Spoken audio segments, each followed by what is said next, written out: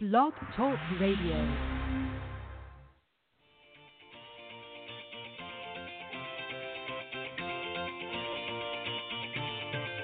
Good evening and welcome to Golf Talk Live. I'm your host, Ted Odorico, broadcasting live every Thursday, 6 to 8 p.m. Central from Panama City Beach, Florida, home of the world's most beautiful beaches. I want to take this opportunity to thank everyone for joining me on my weekly broadcast.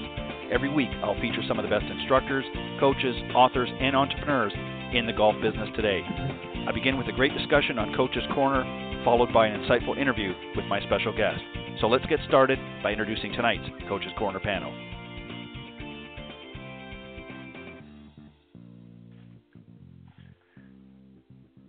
All right, I want to thank everybody for joining me tonight here on Golf Talk Live. We're getting close to wrapping up the season, just a little less than a month, and then we'll be taking a break for the Christmas holidays.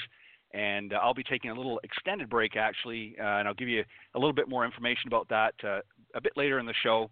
But I want to thank all of you for joining me tonight here as we get ready to celebrate next week, Thanksgiving holiday.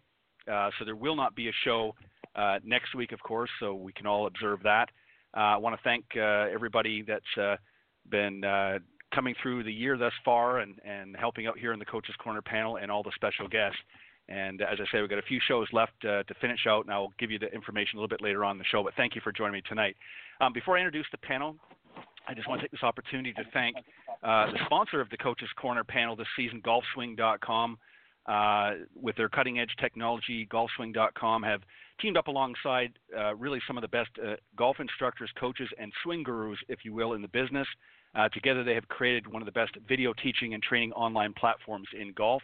So if you're ready to break 100, 90, 80, or even 70, then join their online video academy and learn from some of the best. Remember to enter promo code GolfTalkLive at checkout to receive 50% off the subscription price. So join today, watch, practice, and improve your game. And a little bit later on, I'll play a clip from golfswing.com as well. All right, as I mentioned, we're going to be starting off here with Coach's Corner, and then a little bit later on in the show, I'm going to be joined by two special guests. Returning to the show, John Decker, PGA instructor and instructor with golfswing.com and a motivational speaker, as well as Dr. Angelica Napolitano, a.k.a. the Golf Doc, and owner of Optimal Physical Therapy and Wellness down in Jupiter, Florida. They'll be joining me on the second half of the show as my special guest this evening. So let me introduce the panel. We'll get right to tonight's discussion here in just a moment. First up, of course, is Peter Agazarian, the owner and director of performance for Northeast Performance Institute, as well as the owner and president of Northeast Golf Performance. He was a 2017 Northeast New York PGA Player Development Award recipient. He's also a TrackMan Master and a proponent group member. Also joining on the panel tonight is Clint Wright, a 30-year member of the PGA, partner at TGM Golf, and a big proponent of the R3 approach, and one of the best, in my opinion, covering the short game today, and is always a favorite guest here on the Coach's Corner panel. Also joining on the panel tonight is Chuck Evans, Golf Magazine Top 100 teacher, Golf Digest Top Teacher in America, and a Top 50 Growth of the Game teacher, as well as the Director of Instruction at Apache Creek Golf Club in Apache Junction, Arizona, and owner, of course, of Chuck Evans Golf. Guys, welcome to Coach's Corner here on Golf Talk Live. Thanks for having us, Ted. Yep, good here. Thanks, Ted. All right, appreciate it. All right, I'm going to start sort of in this order here, and then we'll kind of flip it around as I normally do. I'm going to start off with Peter, basically the way I introduced you, and then we'll, as I said, we'll kind of flip things around. So, Peter, the first question we're going to talk about is a little bit. I've got a couple of questions here about golf etiquette. And, you know, a lot of people ask questions, you know, what should I do here? I'm not clear on what I should do in this situation. So I'm going to ask the question and just, you know, basically give us an overview of sort of the do's and don'ts and the whys as that. And the question is here is where should I walk when I'm on the putting green? So a lot of people, when they come up, they hit their approach shots, they're landing on the green somewhere, and they don't always, some of the amateurs especially, don't know the protocol, where they should be walking, where they can't walk, that sort of thing. So just kind of give us a general broad overview. Yeah, of course. I think as you're approaching the green, if you have you're carrying your bag or you're pushing a cart, just to be cognizant of where you're either pushing your cart relative to the putting surface or where you're putting your bag down. If you're carrying, you clearly want to keep it off the putting surface, and you want to, leave your bag at the closest in the rough, staying off the fringe area, the secondary shorter grass relative to the green. And then as you approach your ball, you just really want to be, aware of where the people in your group, where their ball is. Be mindful of not walking between their ball and the hole, so you're stepping on their line of play. And then while you're putting and playing, you really want to try to stay out of whoever is playing, peripheral vision, or stay away from the opposite side of the hole of where they'd be putting to. So that's kind of the ebb and flow, and just again keeping your bag or your push cart off the playing surface, not walking in the person's line of play, or distracting the person who's playing from their shot. Right, and basically just to kind of give a quick overview of what you're saying is, obviously if you're walking on the course and carrying or using a pull cart, you want to leave that certainly off the putting surface and don't bring it onto the green. Obviously, if you're in a power cart, if you're driving, you definitely want to keep that away. Most courses will have certain rules, whether it be staying on the cart path at all times, or might have a 90-degree rule, depending on the circumstance of the time of year. Sometimes they will be flexible on that, but you definitely want to stay off the surface with your equipment. And as you mentioned, a couple of things: you want to stay out of line of sight of your playing partners as they're putting their trying to make their putts, and you definitely don't want to stop or step into their path, if you will, between the ball and the hole, and potentially mark up the turf as you're going through. So you want to be mindful of that as well. So some great points. Clint, I want to talk to you, and this is one I know that you're familiar with. Again, we're going to keeping under the theme here temporarily, golf etiquette. Mm-hmm. And the question is, does the best score from the last hole always play first? In other words, this is referred to as honors. Give us an idea of that and sort of the protocol again of typically. Now, obviously, I know that there are hard and fast rules in tournament play, and they certainly can be flexible more. But generally, what are overall the rules when it comes to that particular scenario? Well, Ted, it really comes down to who you're playing with and kind of what the customary thing is. I know when we play, if we're just like yesterday we played, and we play ready golf. Whoever gets to the tee box first hits. But that's just the way we play. And that helps us move along and everything goes. But I think if you're playing in your, Saturday morning 4-ball and you got a match going, there is some competitive advantage behind if you won the last hole, you should hit first or whatever. So whoever has the lowest score on the previous hole, historically always has the honor. And in tournament play or, the local match play event for the club championship, I think those customs should be observed. But on a day-to-day basis, if you and 2 or 3 guys are out playing golf just to enjoy the afternoon, we play ready golf, and that helps the speed of play. So I think you just have to have some sense of what kind of match you're playing today, and then go accordingly. Yeah, and I think that's a great idea, particularly with so many golf courses, being filled up during the day. I think playing ready golf, as you pointed out, is a great way to adopt. Now, obviously, there are certain situations, again, in tournament play and maybe a more serious match where, of course, you're going to honor the honors, if you will.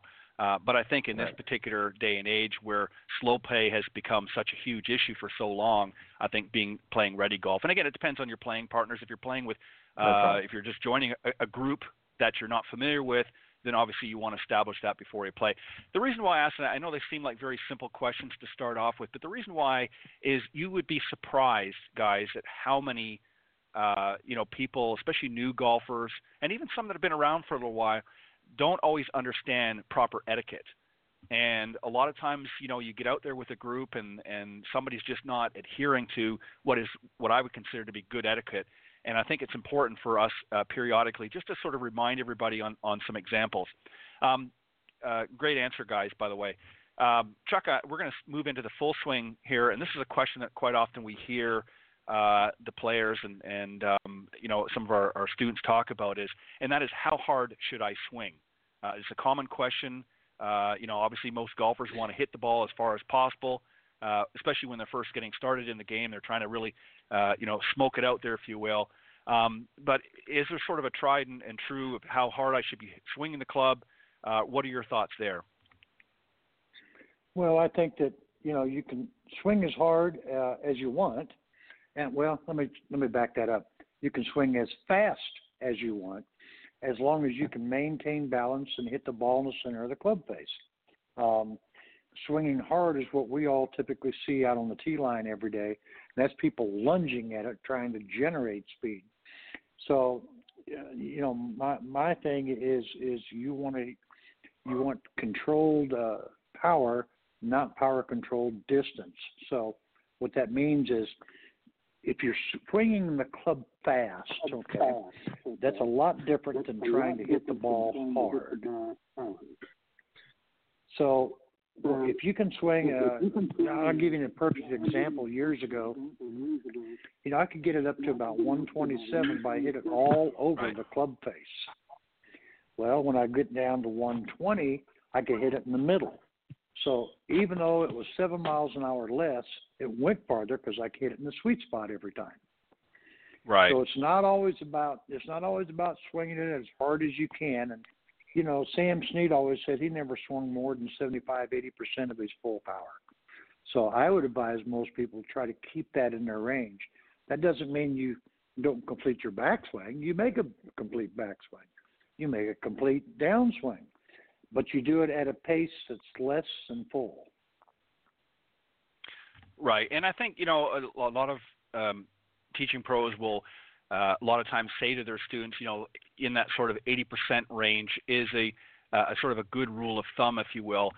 That way you're not really, swinging at full capacity, and you're, again, as you pointed out, you want to swing within balance. One of the things, and that's really a good test, I think, for most of our amateur golfers, is that if you're not able to keep balance when you complete your swing, then obviously there could be a few factors, but one particular is that maybe you're swinging a little bit too hard for the particular shot, and it's causing you to lose balance. There are obviously other factors that could be playing in there as well, but so you want to slow it down a little bit, but you certainly want to be able to give an effort. And also, too, there might be situations where you might be able to step it up a little bit, so you want to have a little bit reserve, if you will. Clint, Peter, I'm going to come back to you on this round here, and then I'll mix it up a little bit later on. And this sort of follows into what Clint was talking about, and that is, how far back should I swing the club in my backswing? Again, this comes down to things like distance and accuracy and things like that. So people sometimes wonder, well, how far should I be swinging the club back? Give your thoughts there. It depends on what you can do to deliver the club and make solid contact. Very similar to what Clint just said.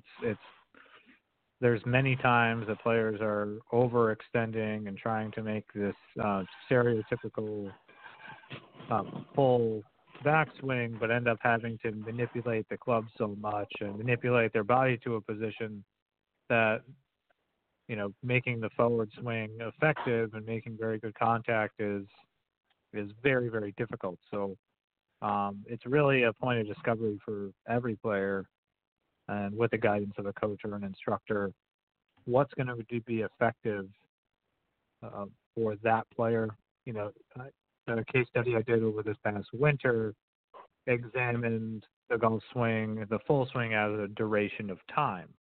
And during the test, and I was gathering data, people were asked to make the duration of time longer or shorter than their normal swing, and they could select how they wanted, but about 80% of people made their backswing longer or shorter, and it was decidedly if people made the backswing longer, then their quality of contact went down by 200%, or it became more inconsistent by about 200%. And for the people who opted to be shorter than normal, and we verified it with 3D, their contact became much more effective on that 80% than the others. So it was really interesting to see on a case study basis of what it actually was when people were able to select a shorter backswing, basically, and what it did to effectively their contact. Yeah, and obviously there are a number of factors as you pointed out here. I mean, obviously their weight balance. I mean, if they're swinging back or overextending, as you pointed out, a lot of times they're not going to be able to keep good balance through the swing because it's going to cause them to, once they overextend, a lot of times their weight's going to be shifted incorrectly in some cases, and ultimately when they try to regain, if you will, their composure, a lot of times it forces the weight in the wrong direction. So there's a lot of different factors, and obviously, again, sometimes they're forcing that speed through the downswing and through impact, and a lot of times ending in some not so pleasant results. So great answer there as well. Clint, I'm going to come to you now, and I want to ask this question to you, and this really talks about at impact is a lot of golfers, again, kind of get confused with this. Especially with our higher handicappers, we see this quite often. And the general question is this: should I be hitting up on the ball at impact in all of my shots, or the specific shots where that might be applicable or not applicable? Give us an overview of traditionally, in order to improve your ball striking and that, what should be happening at impact? Well, obviously, I think we would agree that with an iron, we want to be hitting down because we want to hit the ball first, and then carry on through with a good club angle at impact. The science today shows a little bit more opposite of that we need to be hitting up on the ball, particularly with a driver, to maximize club head speed. There's a lot of science here that would be usable to prove, how you want to do it. But as far as what I see people doing today and what you read and you recognize what other instructors are doing, it seems to me that we're getting a little bit more of the ground force idea where you're actually, kind of pushing off and maybe hitting a little bit more on an upward scale versus what the old school used to be, is hitting, down and through the ball and pinching it, or with an iron, and maybe trying to get more of a sweeping action with the wood. So I think it really almost comes down to philosophy of how you want your students to do this, and where you think that particular student would benefit from it. But I still believe old school, we want to hit the ball first, hit down and through with the iron, and hit a little bit more up on the woods with the driver particularly. Let me just sort of ask a follow-up to that, Sure. if you don't mind, and that is, given the fact of today's equipment as opposed to what it might have been 30 years ago, technology now and equipment obviously is helping to get the ball more airborne, right, and obviously improving distance in that. Does that play a factor with some of the more modern equipment on how we approach the ball through impact?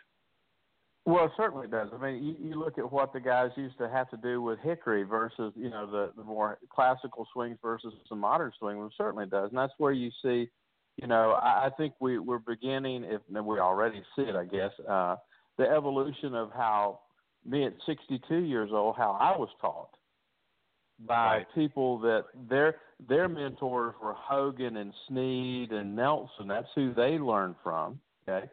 And how we're teaching younger players to play today. I was taught to be a hands and arm releaser of the face of the club, because that's how they perceived it happening. In today's world, these guys are body releasers. They're maintaining the angle all the way through the backswing and down through, and releasing and squaring the club face and moving it through the impact zone with their full body turn, which is totally different than what we've been taught 50 years ago or 60 years ago. Okay, right. So certainly the equipment has obviously changed how we teach people how to play, and it's obvious at that point also that the better equipment, or the more highly technological equipment we play with today versus 50 years ago, is having an impact on how people play. I mean, I don't think I would have ever heard my instructor tell me to hit up to try to hit up on the driver. You know, he would have told me we want to sweep the driver and hit down and play the ball back a little bit and hit down and through the irons.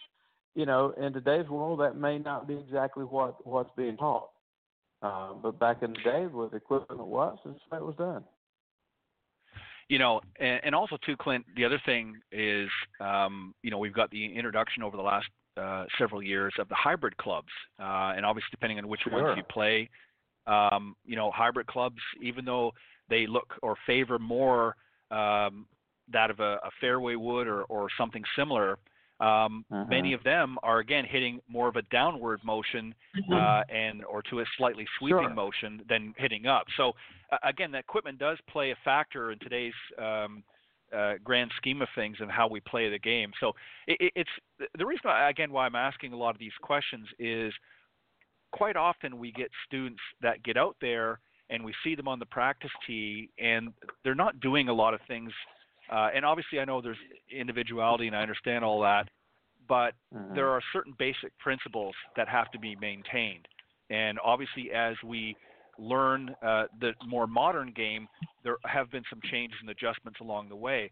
But the principles, if you will, have still remained the same overall for many, many decades. And I think this is what people need to understand, like impact position and so forth. Great answer, Clint. Thank you for that. Chuck, I'm going to finish off with you on this one here, and then we'll start a different round. This talks about grip pressure. You know, obviously, folks are kind of tempted to squeeze tight on the handle of the club while they're making their swing. This is obviously a natural reaction I think a lot of people have. So how tightly should one hold on to the grip of the club? Is there, again, sort of a common understanding? Is there a reason why and a reason why not, one way or the other? Well, you know, a lot of people want you to hold the club super light, and they give that reference to Sam Snead said, hold it like you're holding a baby bird. But if you look at the photos of Sam Snead, the veins are popping out in his forearms. Okay, so he's not holding the club lightly. What I like to do is I tell people on a 1 to 10 scale to hold it at a good 8 or 9, but relax the joints, the wrists, the elbows, and shoulders, so that you and you go back to the ball testing machines, club machines. You know, if you put a club in Iron Byron's hand and you tighten it as light as we're told to hold a golf club, that club will fly out of Iron Byron's grip. On the other side of the coin, when they put that thing in there, you got to remember it has a joint. It basically has like a wrist joint that swivels. So that's the analogies that I use. If you see players with their hands continually coming off, or they're wearing spots in their gloves, that's because the club is twisting in their hand. They're not holding it tight enough. And another example is I'll lay a club on the ground, and I'll take address position. I'll have them just take their address. So I said, now hold this pretty light with the club on there, and now start the club back. Well, as soon as they start the club back, their hands tighten, so that shortens the muscles. So now the club is effectively shorter than when they started at address. So your pressure is going to change. If you hold it too light, your pressure is going to change as soon as you start the backswing. And then as soon as you start to transition, it's going to change again. So if it's going to keep getting tighter, why don't you just hold it tighter to begin with, but keep the joints nice and loose? Yeah, and you're exactly right. You know, a lot of times I always try to, the rule of thumb is, you know, you can essentially have it as tight as you want, providing there is some fluidity and movement in your joints and obviously with your arms and so forth, because obviously if you're so stiff and rigid, then you're not going to be able to cock your wrist properly in the backswing and obviously uncock them in through the follow through. So, you know, obviously, again, I think that analogy that you pointed out about the baby bird, I think was you know, at one point, as Clint talked about, you know, years ago, that's how everybody was sort of taught. But I think people misunderstood what was really being talked about. And it was just the idea is that you didn't want to have such a death grip on the club that it created so much tension in your upper body that you weren't really able to move fluidly through the golf swing. And I think people just misunderstood that a little bit. But great answer. Now, one other thing, I want to follow up with you a little bit on this one, and then I'm going to move on to some more questions. Talking about the grip, and again, obviously there are going to be some personal preferences and things like that. I know we don't have the ability on this format right now to really show the grip, but I want to clear up for the folks out there because, again, there are a lot of different types of grips. But one of the things that we commonly hear is, and we're going to use as an example just for those tuning into the show, we're going to use a right-handed golfer when we're doing this explanation, and obviously the opposite is going to be true for a left-handed golfer. So what we're going to talk about, just sort of flip it, if you will, and that'll be for your left-handed golfers.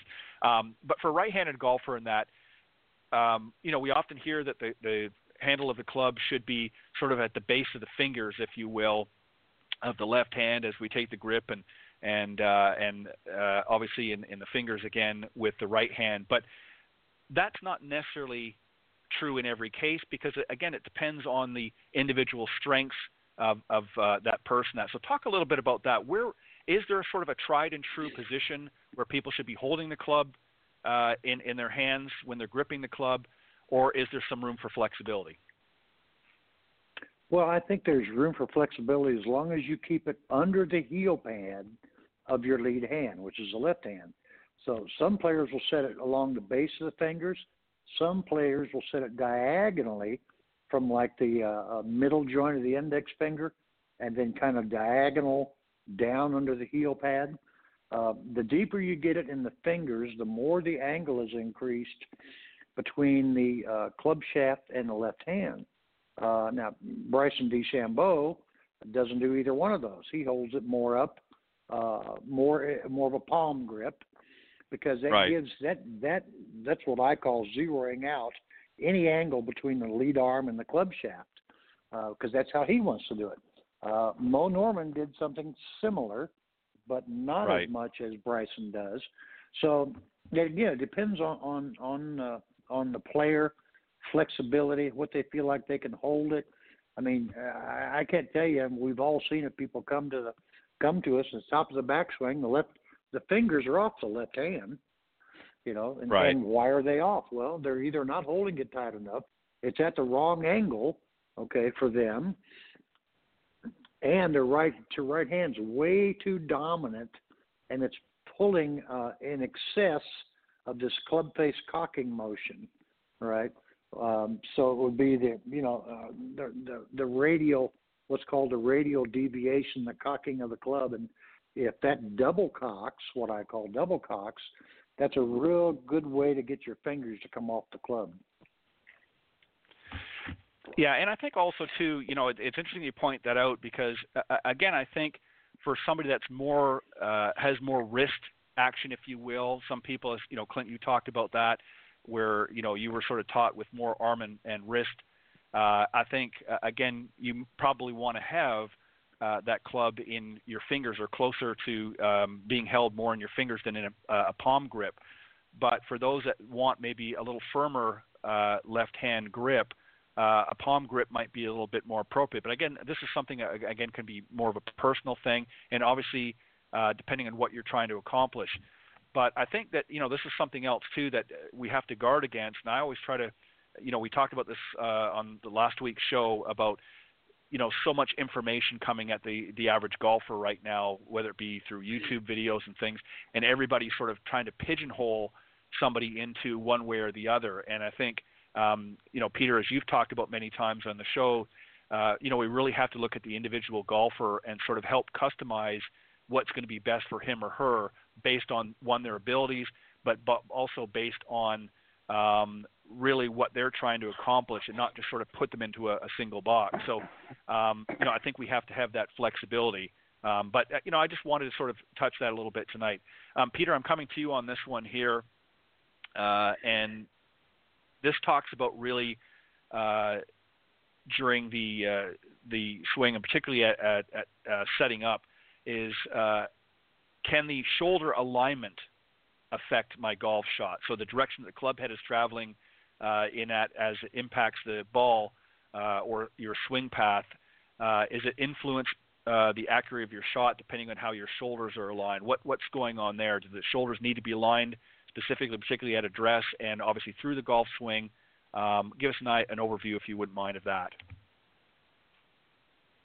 It can, for sure. It depends on what the player is looking to do or what's most effective for them to operate the club. But, if a player is, we'll say, relative to the other body parts, it generally, as long as it's not so far one way or the other that it's going to stand in the way of progress, it's fairly irrelevant.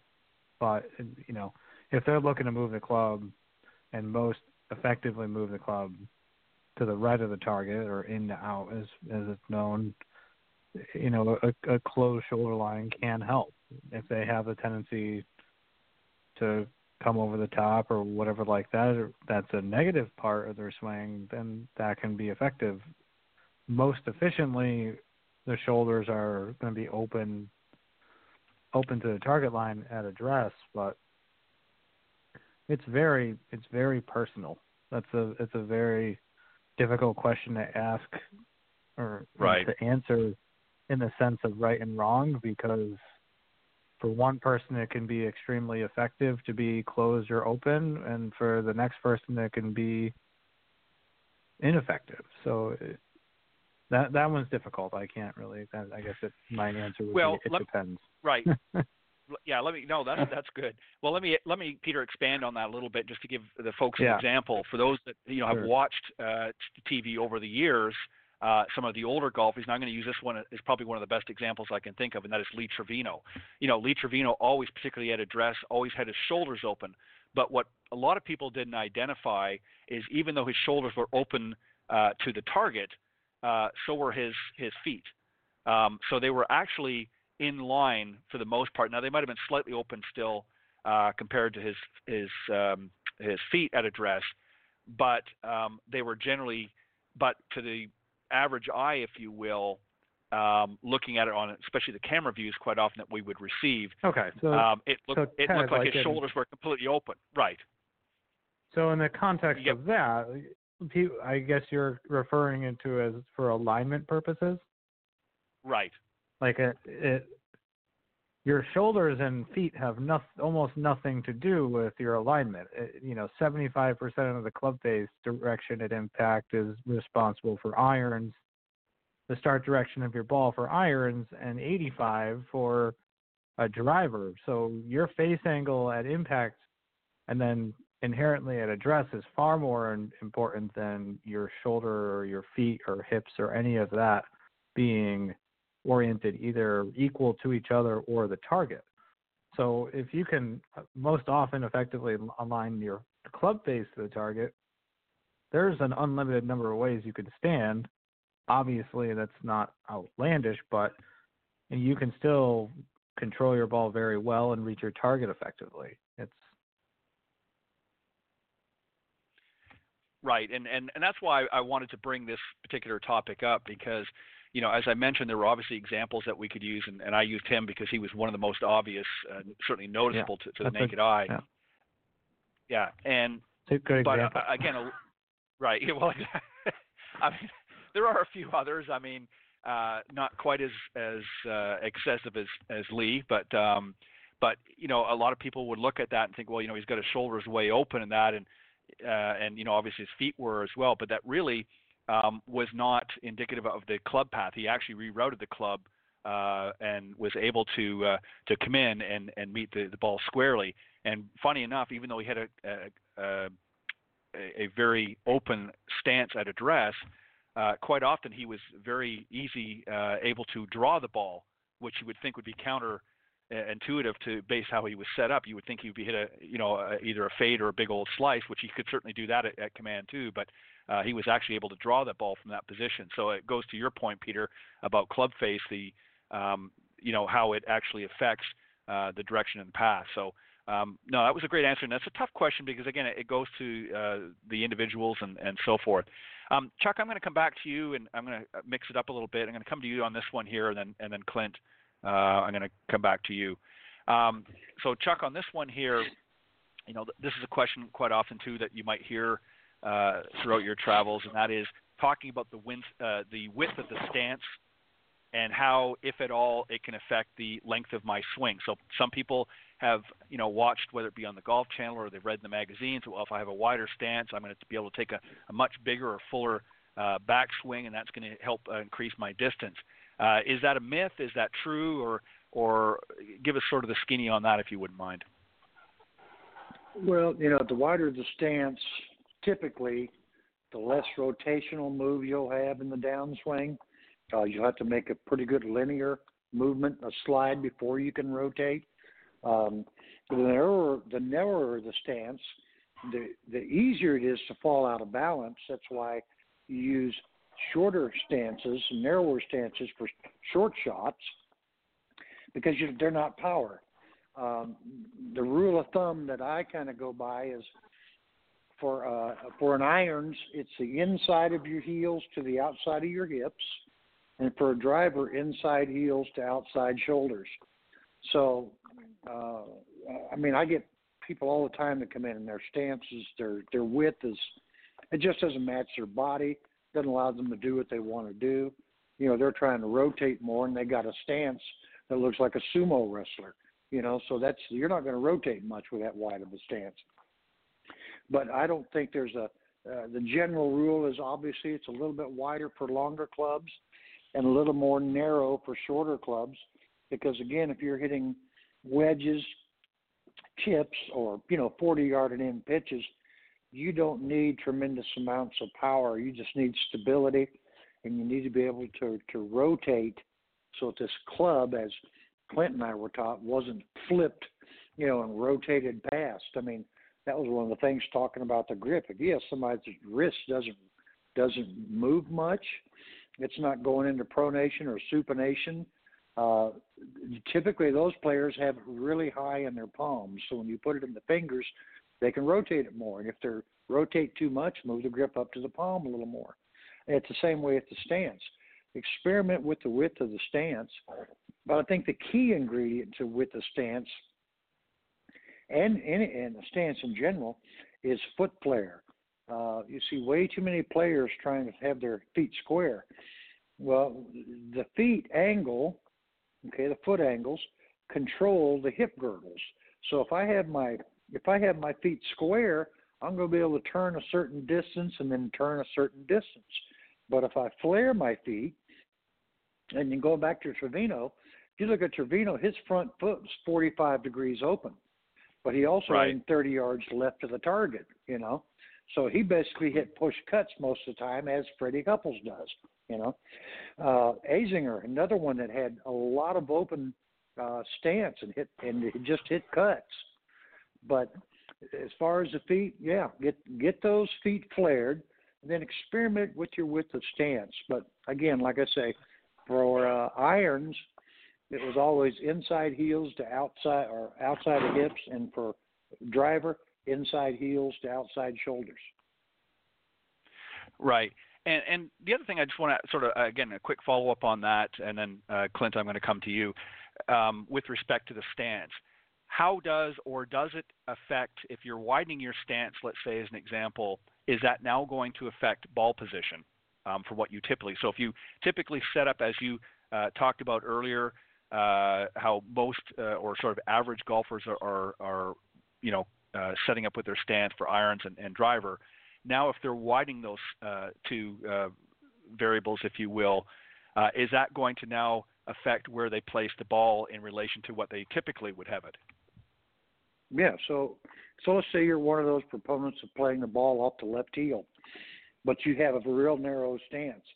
Well, that's going to be somewhere around the logo side, the left side of your chest. But if your stance is super wide and that ball is still on the left heel, now the ball is positioned clear outside your shoulder. So my reference with my players is we don't use the feet at all to reference the ball. We use the upper body. Right. Because the width of the upper body is probably not going to change during the course of the round, but the width of the stance will. Yes, that's a good. Well, unless you hole out on a few putts or something, and you might pull your your shoulders back and puff your chest out, then you might change that a little bit. All right, Clint, I'm going to come to you on this one here. And this, Okay. of course, is talking a little bit about wind play. What should I adjust when I'm playing golf in the wind? Are there certain things to, again, as I was just talking with Clint Chuck, excuse me, am I going to adjust my stance?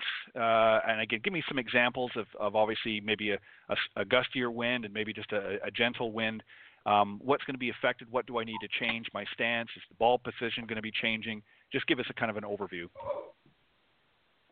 Well, I mean, obviously, if we're downwind or into the wind, if it's a really severe wind, playing downwind is just as hard as it is playing upwind because to push the ball down. I've always tried to get a person not to think in terms of I've got to do something different. I've always tried to get a person to understand that if you're playing into the wind, you want to not spin the ball so much because if you get it spinning, it's going to spin it on up. So we try to hit, kind of a stinger type trajectory, but we do that by not trying to hit a low 7-iron. I'm going to try to take a 6-iron, choke down a little bit, and just try to take some of the spin off the ball, much like you hear people talk about, taking spin off the wedge. Instead of hitting a hard sand wedge, let's kind of knock down a 50 degree. Well, that takes spin off the ball, whether you're hitting a 5-iron or a 6-iron or whatever it is, that theory takes spin off the ball. So I've always tried to get people to understand you want to control your trajectory, not necessarily with moving the ball back or up or aiming, is with the club selection you make and how you use that tool. Okay? Obviously if we want to hit the ball lower, we tend to move the ball back. If we want to hit it up a little higher, we'll move it up. To me, that disrupts your normal swing timing and rhythm of your swing to move the ball back to try to hit a low 7-iron when I got a 6-iron in my bag or a 5-iron. So if I want the ball to go lower, I don't want to try to change the swing I'm working on. I've developed and spent time out on the range. I want to change the tools to get me the shot pattern I'm looking for. The same way why we use a putter on the putting green. I don't use my driver there because that tool is not the one I should use there to get the ball pattern I'm looking for or flight pattern. So if I want to hit a little lower shot into the wind or whatever, I'm going to pick the tool that's going to give me the trajectory I want. Now, obviously, I'm not going to hit that 6-iron as far as I normally would. So I'm going to take a little bit of leverage out of the club. I'm going to choke down on it, but try to make as normal a swing as I can and let the tool get me the trajectory and the shot pattern I'm looking for. And I tend to even think the same way if I'm playing really downwind. I don't want to give the wind control of my golf ball. Right. I want to try to keep it out of the wind, both ways, into the wind or downwind. Because as we well know, that the ball is going to fly straight or going downwind, but you lose control of it. So I've always wanted to try to get a person to use the tools in their bag. We got 14 clubs in our bag. They're all designed to create different flight patterns. Stay with the swing that you can get good ball contact with, and change the tools to get you the trajectory pattern you're looking for. Yeah, and choking down and so forth. This is the thing. Is I think sometimes people try to get too cute, if you will, and try to change their actual swing as opposed to just using a different club. A lot of times, That's we'll my see point. people that maybe have to punch out from the woods or something, and they're pulling their wedge out because they've only got a short distance to go and think, well, that's the club they need to use. Well, the problem they don't realize is they've got low-hanging branches that they're going to end up hitting up into. So there's a lot of different things. I know you can make modifications to that, some of the better players, but you know what I'm talking about. You've got 14 clubs in the bag, as you suggest, and you can take a different. Yeah, I agree. Go ahead. One of the things that I always used to talk to people, they got it out in the woods and they got to hit a low shot to get it out, and they're trying to figure out whether they hit a 6-iron or a 7-iron. I said, what you want to do is hit the club that's going to guarantee you the shot pattern you want. So if you need to hit a low shot, what's the chance of you getting your 3-wood off the ground from there? Right. Take your 3-wood, choke down on it, and make sure it stays on the ground. Get it underneath that limb. how many times have you or I both said, well, I'm going to hit this 8-iron here. It's going to go underneath that limb, and it just pop up in there and hit the limb anyway. Right? Right. So I Right. don't want to hit that marginal club. I want to hit the one that's going to give me the flight pattern that's going to guarantee me to get it out of there and give myself some open spaces to play my next shot from. And I agree. It's all about using the tools you have to give you the shot pattern you're looking for. Chipping, putting, full swings, whatever it is. That's why we use the driver off the tee. It's a club that supposedly gives us the most distance. So that's why we choose it. Right, exactly. Well put. All right, finally, what I'm going to do is just very quickly, and I'm going to go through the order that we started. Just going back, because we're getting close to, for most anyways, winding up the season, and for a lot of us, or certainly for some out there. I want you guys just to maybe give us just a general overview of one of the most difficult. We all have tough lessons sometimes, and we don't have to get specifics as the who's and the what's, but a tough lesson that you had this season. What was one that really you found the most challenging for you as an instructor, if you can think of one? And if you can't, then give us the opposite, one of the best or most rewarding lessons that you gave this year. Peter, I'm going to start with you, and then Clint, and then Chuck. I'm going to go with most rewarding. It was a player of mine, a good friend as well. 9 months ago, fell off a ski lift, had 21 fractures in his body. 2 weeks ago, I watched him swing a club for the first time, and it was amazing. It wasn't great. It was tight. It was limited. It was everything that you really don't want, but it was great to see him swinging and able to move with speed, make pretty good contact, and to make a step in the right direction to getting him back playing and enjoying the game. It's been a tough couple of years for him, so that was, for me, by far the best, and looking forward to keeping him going. Yeah, and congratulations on that. I know it's not easy, both to you and he, obviously you as somebody that's helping him to regain some of that ability, but obviously for him to be willing to step, as they say, get back up on the horse, if you will, after going through a tough situation like that. So that's a great story. Thank you for sharing that. Clint, what about yourself? Was there a challenging lesson this season? Or if not, what about a rewarding one that maybe that you might want to share? I think that the one I'll share with you very quickly is one of both. Is that young lady been working with and known her for a good while, and she just couldn't get past that 73 or 74, wanting to get it a little bit better. And we sit down and went over her stats and everything, and she's kind of being a little stubborn about, well, my iron game's not good. I said, look, it's not your iron game. And finally she got it. Okay. Finally, she figured out that you just can't spend that much more time trying to hit 14 greens versus 13. It really comes down, she got the idea, she just wasn't chipping it close enough to make enough putts. And so that was a complicated conversation we had over several months. And then finally the light went on and the bicycle got really good. She could ride it and she said, oh, I got it now.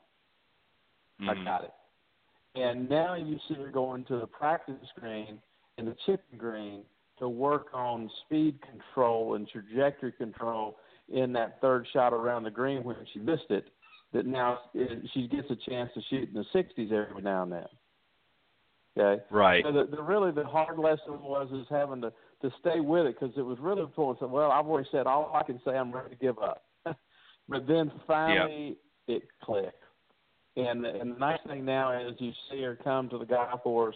She doesn't get range balls or practice balls. She just walks out with a few balls out of her bag, and that's what she's working on. Right. Because she realized to be satisfied with what she was doing everywhere else. Yeah, that's a great story as well. Just to add to that, the thing that is very rewarding is when the light, as you said, does kind of go off or go on rather, because it can be very frustrating when you're trying to articulate different things and different aspects and people are not getting it, and they're continually trying to work on things that are not really going to help improve in the areas that necessarily they need to. But again, it's kudos to you for sticking with it and obviously helping her to transition through to the other side. Yeah. The other side, if you will. Yeah, transition to the other side. Yeah. Right. Yeah. Open the door and walk through. Chuck, what about you? Anything that stands out this season that was a little bit difficult or rewarding, or both? Well, I think that every session has some degree of difficulty in it, not necessarily from our standpoint, but from the player's standpoint, and that is to change their movement patterns for what they've done forever to something that they're not familiar with.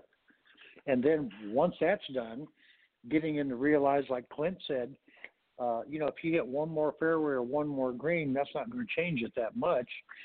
So most of my people now, when they go to play, instead of hitting 3 large buckets before they play and hitting one putt on the putting green, now they hit what I call a warm-up sleeve. They'll hit like 3 or 4 balls, and they go chip, putt, and hit some little pitches, So, but that's kind of how the whole business is, is our job is, everybody has a job. Our job is to inform and explain, and their job is to absorb and apply. So we can be great communicators. We can give them all that information, but if they don't absorb that, they don't apply that, then it doesn't work for either side. Right, exactly. And obviously there's a right time when to access that information. Accessing all that information as far as the how-tos and the whatnot is something to do on the practice tee. But when you get out on the golf course, you don't want to be thinking about all the lessons that we've had and all the things that we've been taught. Now we want to have a clear mind and get out there and just get the job done. And that's difficult for a lot of people. So I know that's one thing that I'm trying to do with a lot of my students is to really get them to focus on keeping their mind focused on one thing, and that is, what is it you want to accomplish, obviously to shoot better scores and not get into all the technical garb when they get out on the golf course. Save that for the lesson tee, for the practice tee. Let's work out all the bugs and the kinks there, but not take it to the golf course. And that's not an easy thing for a lot of people to do. All right, very quickly, guys, we'll go through the order again, starting with Peter, Clint, and then Chuck. Great show, as always. Thank you guys for always bringing your best.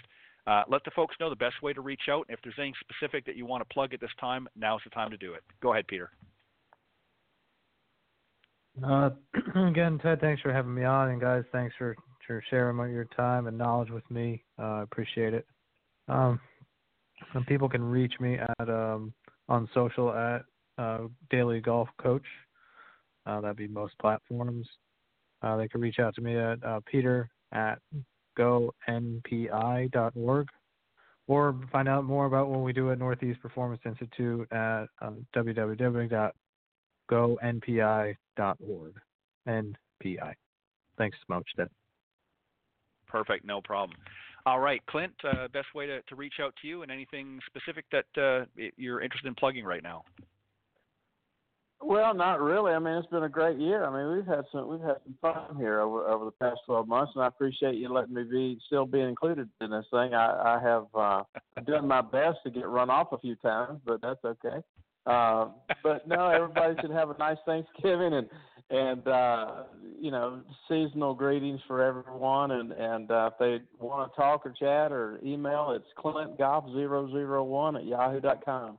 Just that simple. And again, guys, I appreciate everything you said here tonight and all through the year, and look forward to next year. All right. Well, I think you actually have one more show before the year closes out, Clint. So don't drift off don't drift off in the sunset quite yet. But I think you're back one more time. Not yet. We won't. That's fine. That's good. Very good. Chuck, go ahead. You can reach me through chuckevansgolf.com. My email, phone number's all up there. I'm on all the social media as Chuck Evans. Also visit the Ultimate Guide to Golf .com, and there are lots of free training videos,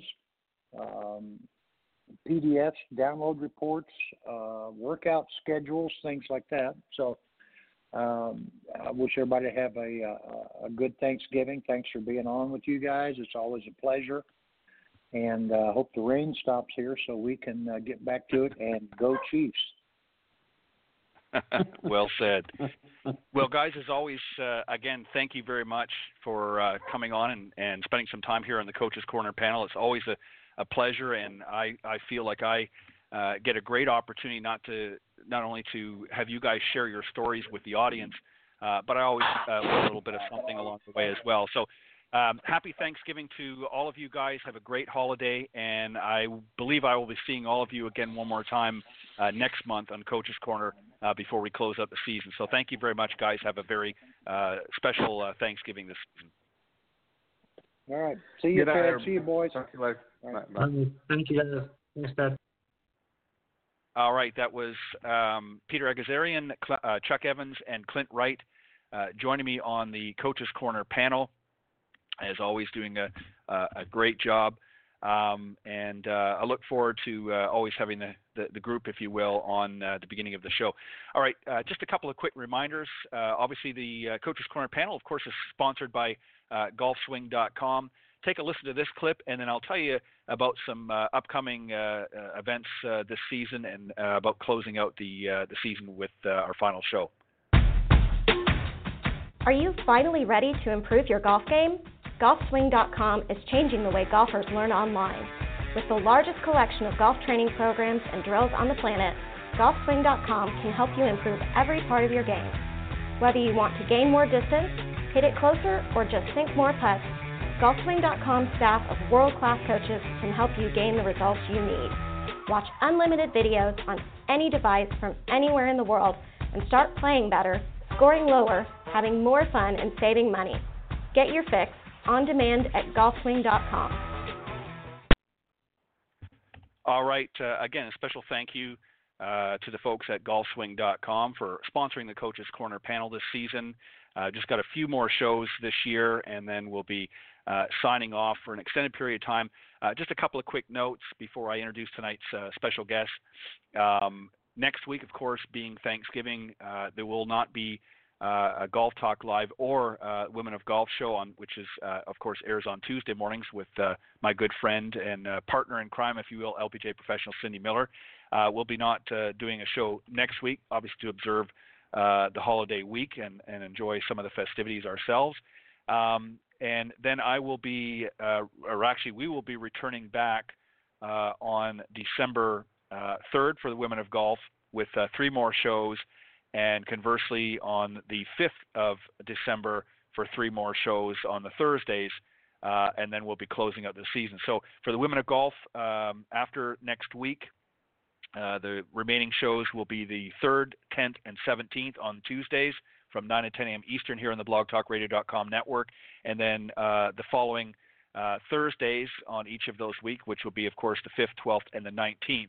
The 19th will be our final show in December for 2019, and then we'll be hitting it back up on the schedule after the Christmas holiday break, and then an extended break in January, as I'll be lining up for some new guests and so forth for the season, getting ready. We'll be firing things back up with a few warm-up shows, if you will. For the Women of Golf, we'll be starting back on February 4th in 2020, and conversely, Golf Talk Live, the first season opener, will be on February 6th, that following Thursday. And then, of course, Coach's Corner will be starting up the first Thursday in March, as always, and then continue out through the end of the season. So 3 more shows after tonight for each, for the Women of Golf and Golf Talk Live, to end out the 2019 season. And then early February, after an extended break through Christmas and else, we'll be ready to go again for 2020.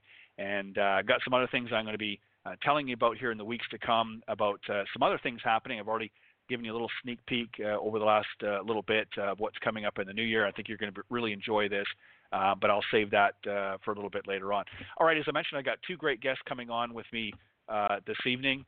First up, of course, is John Decker, who's also been on the Coaches Corner panel many, many times and featured guest.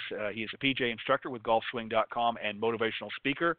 He's the former teaching professional at the New Albany Country Club. He was the 2015 Southern Ohio Teacher of the Year. Prior to that, he was a head instructor at the Grand Cypress Academy of Golf in Orlando, where he worked under top 100 instructors Fred Griffin and Phil Rogers. He's also the author of the book, Golf is My Life, Glorifying God Through the Game, which has an accompanying Bible study. Also joining tonight's discussion is another great guest, Dr. Angelica Napolitano, a.k.a. the Golf Doc, and she is also the owner of Optimal Physical Therapy and Wellness in Jupiter, Florida. And together they are the hosts of the Golf Swing RX podcast, the prescription for your game. So please welcome my very special guests tonight, John Decker and Angelica Napolitano. Good evening, Thank you, guys. Ted. Welcome. Thank you, Hey, Ted. how are you guys? All right. Thank you very much, Angel and John, for joining me tonight. And John, welcome back to the land of the living. I know that you've had a little bit of an interruption with your phone service there, unfortunately, but I'm glad that you're able to get back on board. And I'm sure you're grateful for that, to have that aspect taken care of. Guys, I want to just, before we jump into tonight's discussion, I know that we've had a few other shows that you guys have done. We've kind of done a lead-in series. We talked about the setup a couple of months ago, and then last time we were on, we talked about transitioning in through the backswing, and of course all of the accompanying issues and so forth on both of those that Angel, you were able to give us from your perspective on some of the injuries, some of the preventative things and that. Tonight we're going to talk about the transitioning area, if you will, or transition of the golf swing on John's side, and then we're going to talk about some of the sequencing, if you will, of the downswing with Angel. So great discussions, guys. I think, what you're providing here is very valuable information for a lot of the guests for a lot of the listeners of the show. And one of the things that we've talked about here, and I'm going to sort of lead into what I was hinting at about for next year, in addition to obviously you continuing to do your podcasts, you're going to be joining me on my new network, which is the iGolf Sports Network, beginning probably mid to late spring of 2020. And we're actually going to bring them live, if you will, on the network to be able to do a really great show and be able to let you see some of the things that we're talking about here, not only here on Golf Talk Live, but they've been talking about on their podcast as well, and a few other surprises along the way. So I hope you're going to enjoy this. I'm going to be giving that information as we transition from this season into next season, but I just wanted to sort of mention that before we get started. So John, I'm going to start with you here first and foremost, and that is to talk a little bit about, if you would, to start things off tonight's discussion, about the transition. What is the transition of the golf swing?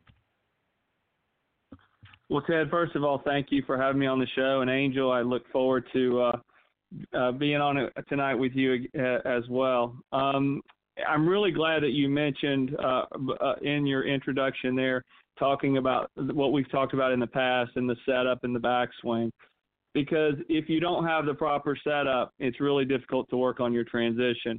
The transition of the golf swing is very much like when you were a child. If you were, rubbing your stomach and patting your head at the same time, you're actually doing two things at once, and it can be very difficult when you first learn it. What's going on in the transition is as you start the club back with your back and shoulders, we get the club moving back. The club is moving in one direction, yet the lower body is moving in the opposite direction. And this is where you really create the power in the golf swing, is having the ability to create a dynamic motion, very much like cracking a whip, or if you take like in gym class, a lot of times you take the towel and you pop the towel. You change the direction of the towel, or you change the direction of the whip, or you change the direction. If you do it properly with the golf club, that's how you create power. That's how you get the club to shallow out and come in on the right swing path. And that's what sets up the rotation. It really is the meat and potatoes of the golf swing.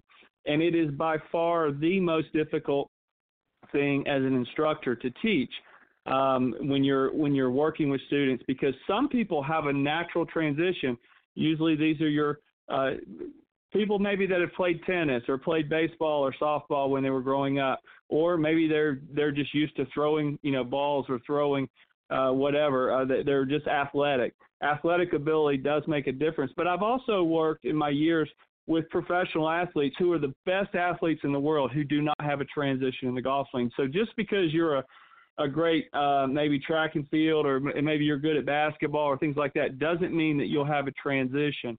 The transition is so subtle yet so important, and there's I'll get more into how to learn the transition and everything, but I do know this as an instructor, it's not something that you can think through. So when you get the club going back and then you can say, okay, now my lower body is going to start going forward, it happens too fast. So it's something that, I really encourage my students to use drills when they're doing, but it's the most critical thing as an instructor that I look for. Some people have it, like I said, naturally, and some people don't. So it's one of those things that I identify, but you've got to have the setup. You got to have the proper backswing first before you can work on the transition. Right. Well said, John. And Angel, I want for you to talk about here, as John did, obviously, as I mentioned, and he's sort of reaffirmed, we talked about the setup and obviously the backswing, getting things prepared for this transition period, if you will, of now moving into the downswing. So talk about the sequencing of the downswing, because that's just as important as moving the transition into a successful backswing. Now everything has to fall into place and has to work in a proper sequence in order to get the optimal result. So talk about that from your standpoint. Yeah, so John described it super, super well with his, we're moving in opposite directions theory, because it's true. That's exactly what you're doing. Basically, your golf swing it's not about swinging fast, hard. Swinging fast actually is not what you want to do. You need mobility and segmental stabilization. So as we're transitioning into the into the downswing, we have to move our lower body first. It comes from the ground up, always remember, ground up. Okay, so our lower body has to start moving first. As the lower body starts to move towards the target to return back to the ball, our upper body is still lagging behind. And lag in these terms is a good thing. When you hear lag, you think bad. No, this is a good lag. And for the hips and the core, this is a big, powerful area of the body, big muscles. A lot of power can be stored, and that's exactly what we want to come from that transition. So when we're turning, the longer we move our hips and our arms and our torso and everything stays back, the more we're going to get bigger, what's called X factor stretch. The more stretch we can get in between the lower body and the next part of the body that moves in the kinematic sequence, which is our torso or our trunk, the bigger stretch we have, the more power that we will generate. So you want to get a larger time frame between those two, but then when it comes to the arms and the club moving, it's going to be a shorter amount of time because these are smaller muscles. So are you following me with this? I'm trying not to make it a physics lesson, but Nope. So think about it. Let me put it into perspective. When someone goes to do a vertical jump, right? We always squat down first. So we're loading our muscles, our quads, our glute, our buttock muscles in a stretched and lengthened position. So we're loading in that position, which stores power, and then we can explode up into the air and jump, right? Same thing with the golf swing. So the more we have that stretch between the hips and the upper body, the more power we're going to generate. So that's super important when we're talking about the transition in the downswing. But as I said, so it goes lower body, upper body, trunk, arms, and club. That's the sequence, and every single good ball striker, every PGA Tour player has the same exact sequence. Their swing may look so different from one to the next, but they all have one thing in common, and that's the sequence. So. Yeah, and well said, Angel, as well.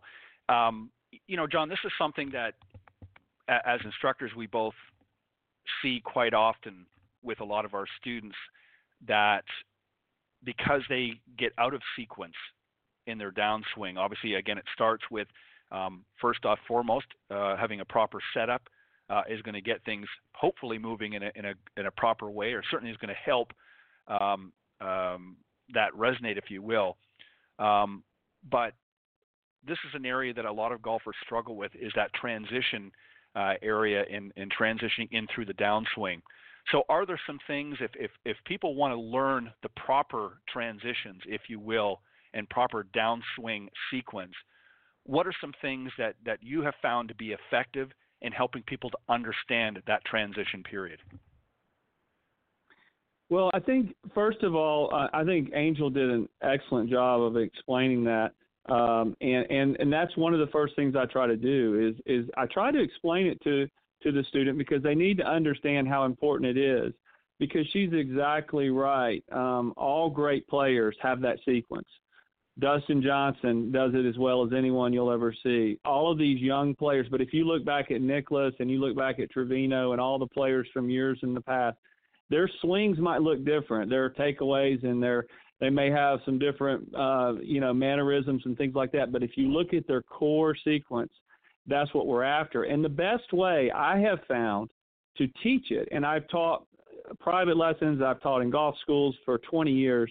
And when I would teach in golf schools, we would have groups of people, and as many as 16 people. I mean, I would, teach a lot of people at once. The best way to learn it is through drills.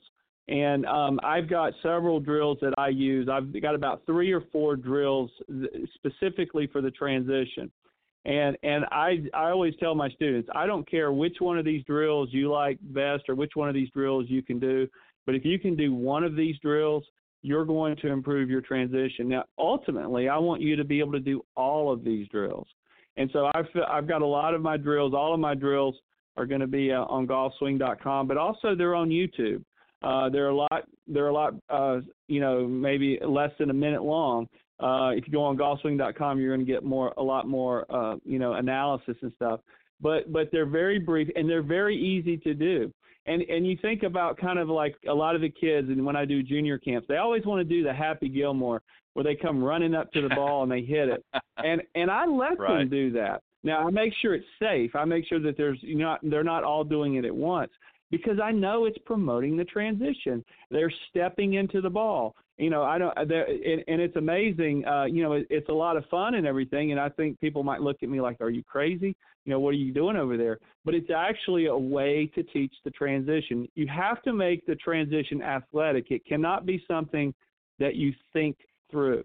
And so it's very important that you have drills. I have drills. If you'll go on YouTube under John Decker Golf Instruction, there's the tap and go. If you put in John Decker Golf Instruction tap and go, or John Decker Golf Instruction transition, those drills will pop up. You can watch them, and I think it's a great way, to learn. But it's very difficult. They look easy, but in my opinion, it's the most difficult thing to teach as a golf instructor.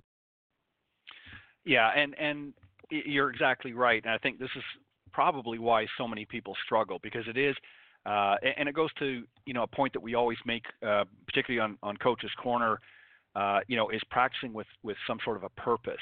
A lot of people just go there and they're raking golf balls and hitting golf balls, and they're wondering why they're not really improving. Well, if your sequencing is out and you're not doing things correctly in the golf swing, you can hit 1,000 balls, you can hit 100,000 balls over the next year or so. You're not going to see likelihood any improvement if your sequencing and other things are out. So it's important that to do these drills that you're given, and John, will let you, as we wrap up later in the evening, let you remind everybody, refresh everybody's memory as to where they can go and see some of these drills. But once you put these into practice and you sort of master them, if you will, a little bit, you're going to find and notice that the sequencing that you're doing and the transitioning into that downswing is going to become a lot smoother. So thank you for that, John. All right, Angel, I want to ask you, this is something too that we see a lot, is obviously people that have maybe physical limitations that could be affecting the downswing mechanics. And a lot of times we see swing fault. So, sometimes it's not necessarily that they don't know what to do, but sometimes there's issues that they may be having that are preventing them to perform those movements as well as they should be able to. So talk a little bit about that, some of the issues that people may or limitations people may have. Yeah, so as John was saying, the drills are the best part for the student to learn, the sequencing, but you have to first identify where in the range or where in the sequence that they're, having some concerns and some faults. So there are three things that make an inefficient transition and downswing. It's the improper swing mechanics and sequencing, physical limitations, poor conditioning, things like that, and then improperly fitted equipment. So that's on the technical side. So I'm going to go into the physical side, which would be the limitations. A lot of times it's from poor thoracic mobility or poor hip mobility or both, right? So we're supposed to be very mobile in those segments of our body for the golf swing and in general. That's just how it goes in life.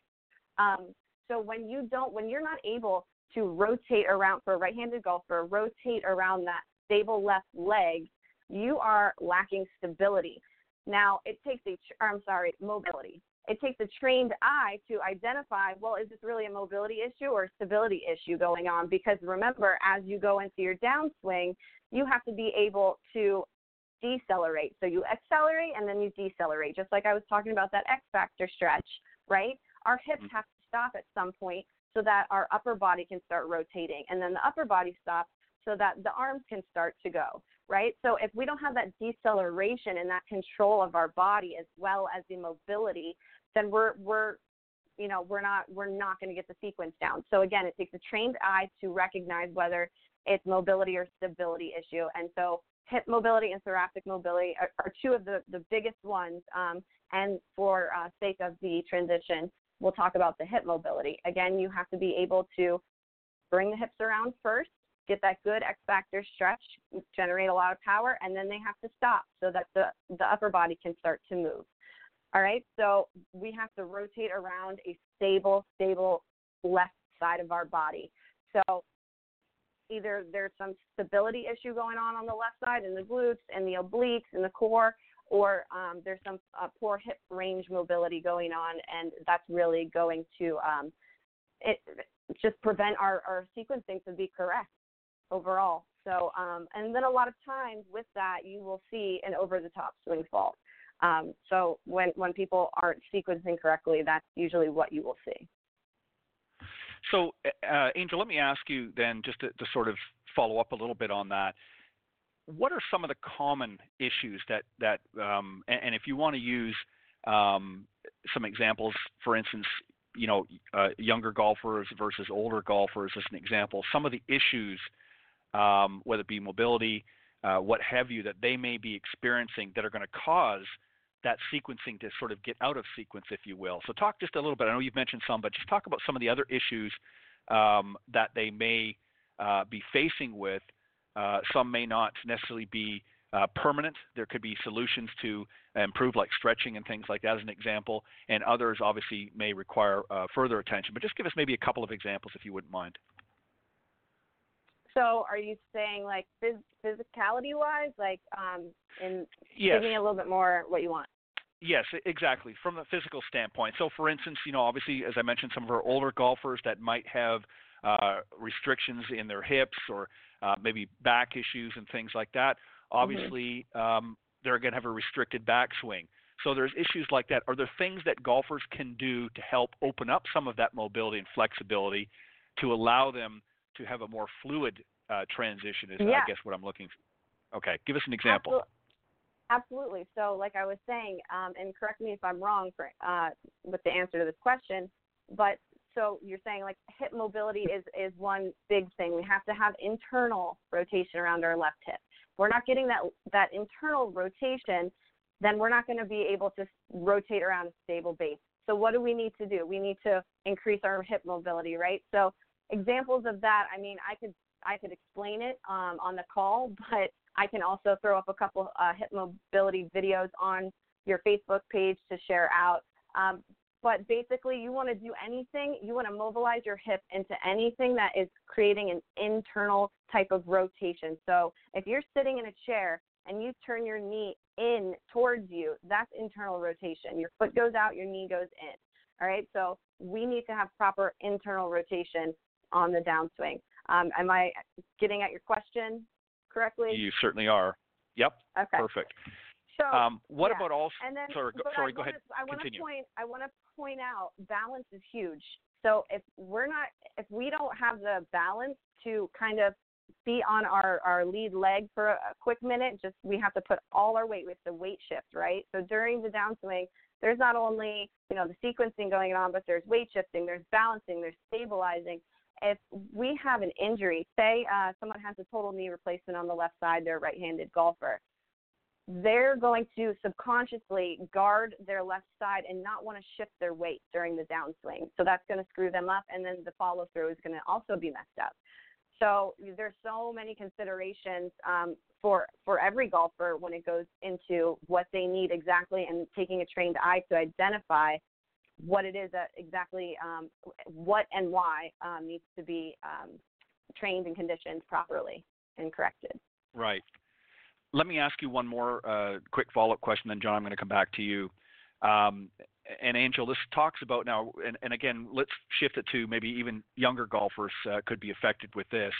But could, as an example, lack of stretching, in other words, tightness in the muscles and so forth, that certainly would affect their mobility and obviously in making a successful transition from backswing to downswing if they're working with tight muscles and that. So obviously, would that then indicate that they need to make sure that they stretch properly before they're playing golf, and not just before golf, but even when they finish, so that their muscles are warmed up and ready to play and not tense and they're tightening up so that they're not able to make the golf swing transitions effectively? Is that another area that most golfers need to work on? Absolutely.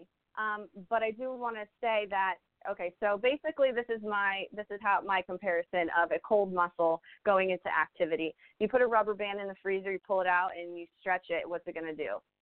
Break, rip, right? So that's kind of like your muscles when you are going into activity, golf, basketball, any kind of activity, any sport. If you're not warmed up properly, you have the potential risk for injury. And it's not only about stretching beforehand. Stretching, yes, is great, but we must, and research shows this, we must stretch, warm up, whatever you want to call it, in a dynamic fashion.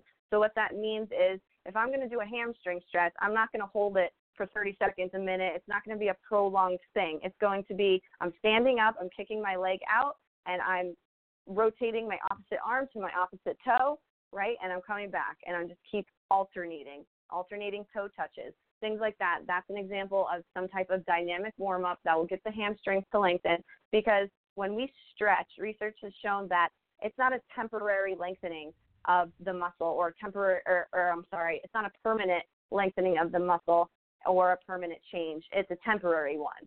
So a lot of times if someone has tight muscles, they need to self-release through foam rolling, through any kind of massage type of technique that's going to activate and set off these receptors in the skin, in the muscle, in the fascia to do certain things that they need within their range. So if I have high tone in my muscles, and high tone just means they're really tense, they're really tight, they're kind of bulky, right? But they're not bulky for a good reason. I need to calm down that tone before I can do anything, because that tone is ultimately going to control my mobility and my ability to stabilize and control my range of motion.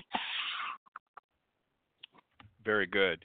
And the reason I wanted you to sort of expand a little bit on that is, a lot of golfers, I think underestimate the importance of getting those muscles prepared. They just sort of get it in the car and they drive to the golf course. They might go out and hit a couple of balls, but they don't really do very much of a warm-up or preparation, if you will.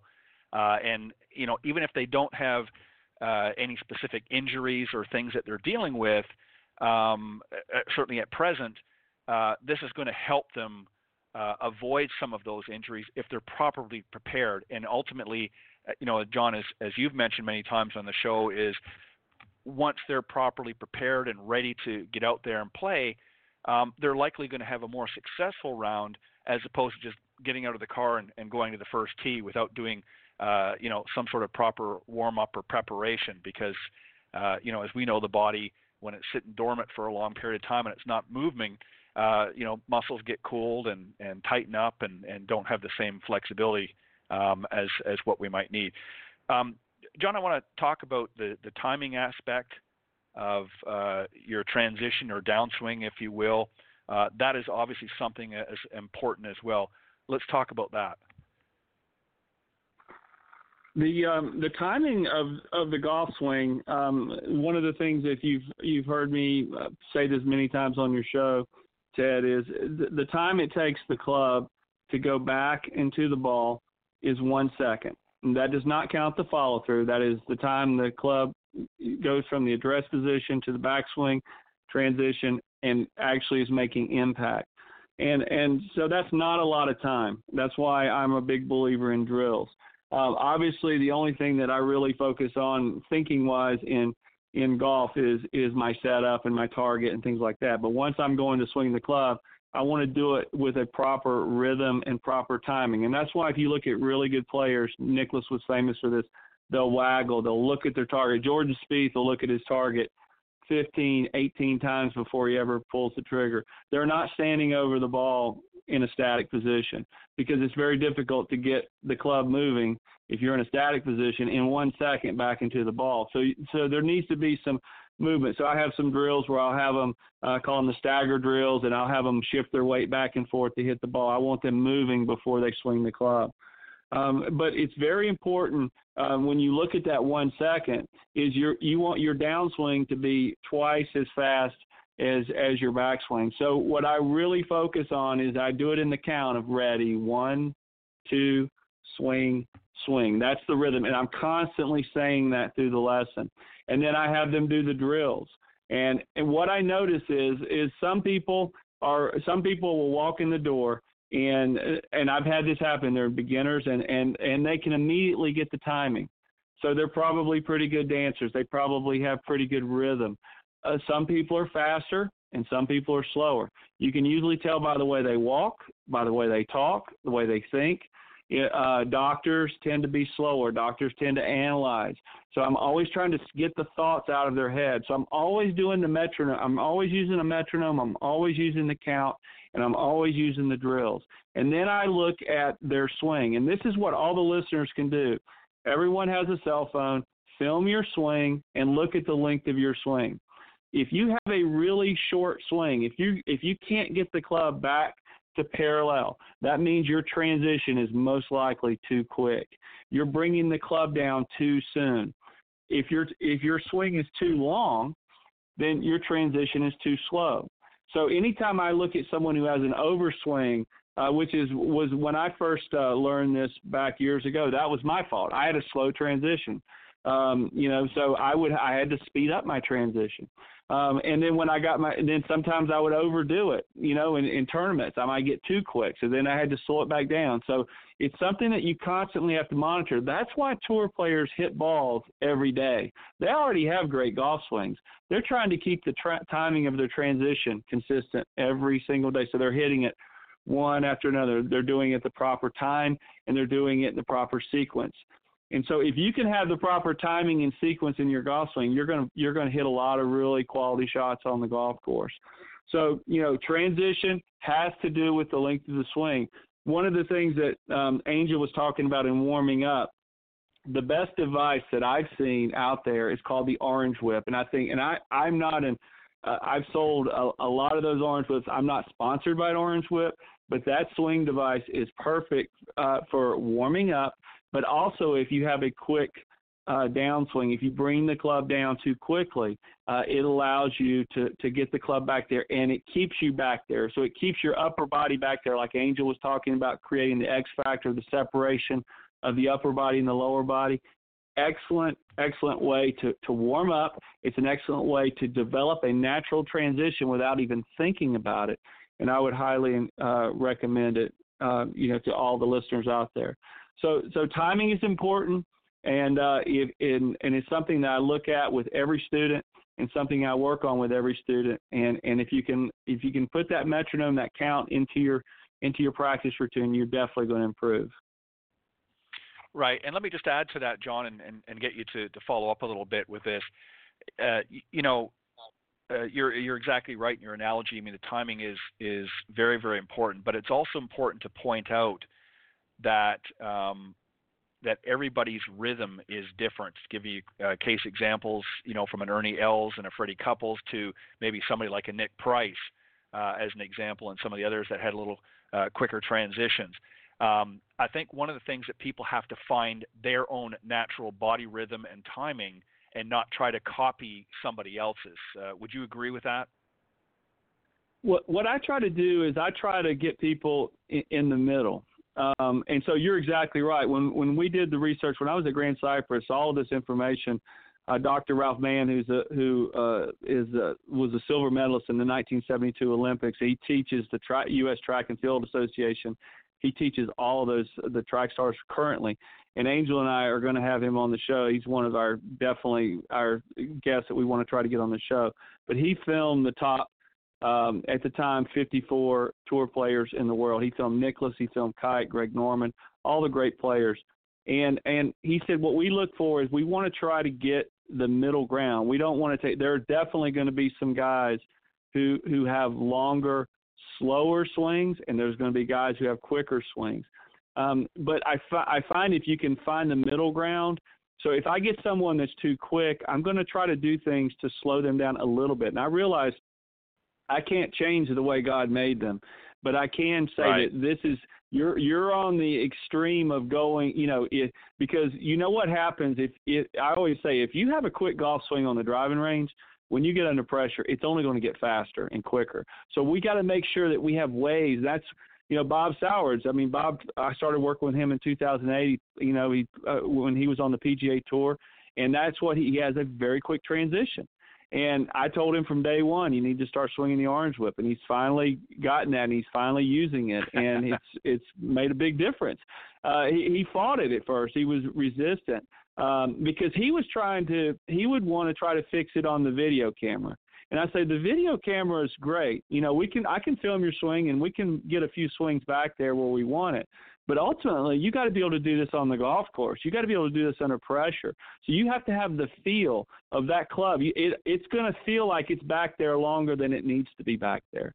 So, and then if I get someone who has too slow of a transition, I do the opposite. I don't give them the orange whip. I give them the impact bag. So I have the impact bag out there, and I try to get them to really pop it, like 1, 2, 1, 2. I try to speed up their transition. So it's very much like a music teacher. They've got the choir. There's always someone that's a little slow, and they're trying to speed them up. There's always someone a little fast. They're trying to calm them down. And when I work with students, I've got it in tune in my head of where their timing needs to be. I'm always focusing on that. So if I can get that, and for the average golfer, if they can get anywhere close to a tour player, they're going to play great golf. Right. Before I move back to Angel for her final question, I want to ask you one more thing about the transition. What typically do the average golfer, especially our high handicappers, what area of the transition or downswing do most of them have or struggle the most with or consistently, do you feel, based on some of the sequencing and things like that? Where do they seem to have that? Where's the disconnect happening, do you think? It's a chain reaction, and it all goes back to the grip. I've always said I've never seen a bad golf swing with a great grip. Every time I see bad golf swings, it starts with a grip. And so what happens is they have a weak grip, and that forces them to use their upper body. And then, like Angel says, a lot of the students I work with, they don't work out, they don't do the things that are necessary to create a dynamic motion. And so I think that that's where the over the top comes from, because the open club face starts with the poor grip. They start using their shoulders because they haven't created enough turn. They haven't created enough of the X factor like she was talking about. And then once you don't have that, now you've got to start using your shoulders. They release their arms and shoulders too fast, which causes the club to come over the top. And what the over the top for the listeners out there, if you don't know what over the top means, is if you make a divot and your divot is going, if you're a right-handed golfer, is going well left of your target, that means your swing path is coming over the top. And this is going to produce usually a slice, or if they do have a good grip, sometimes I get students who have good grips, they just don't have the flexibility to do what I want them to do. They're going to come over the top and come in steep. That'll produce a pull if they do that. But it starts with, getting the grip, and then like the exercises that Angel, because there's so many times I've given a lesson and I say, this person can't physically do what I want them to be able to do. So it's a frustrating, and that's when I say, hey, you need to go see Angel.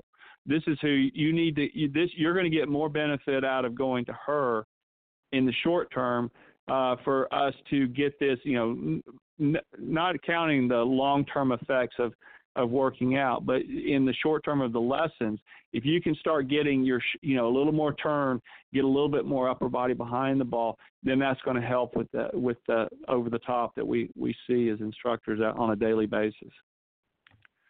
Right. Well said. And thank you for that. And this goes to Angel, to your point, that you talk about is, obviously we want to give them as much information as we can on the lesson tee, but if there are issues that are not typically, as an example, whether it be a bad grip, as John's pointed out, or other things of that nature, typically it's going to be something that's going to fall into one of the categories that you've talked about over the last several months.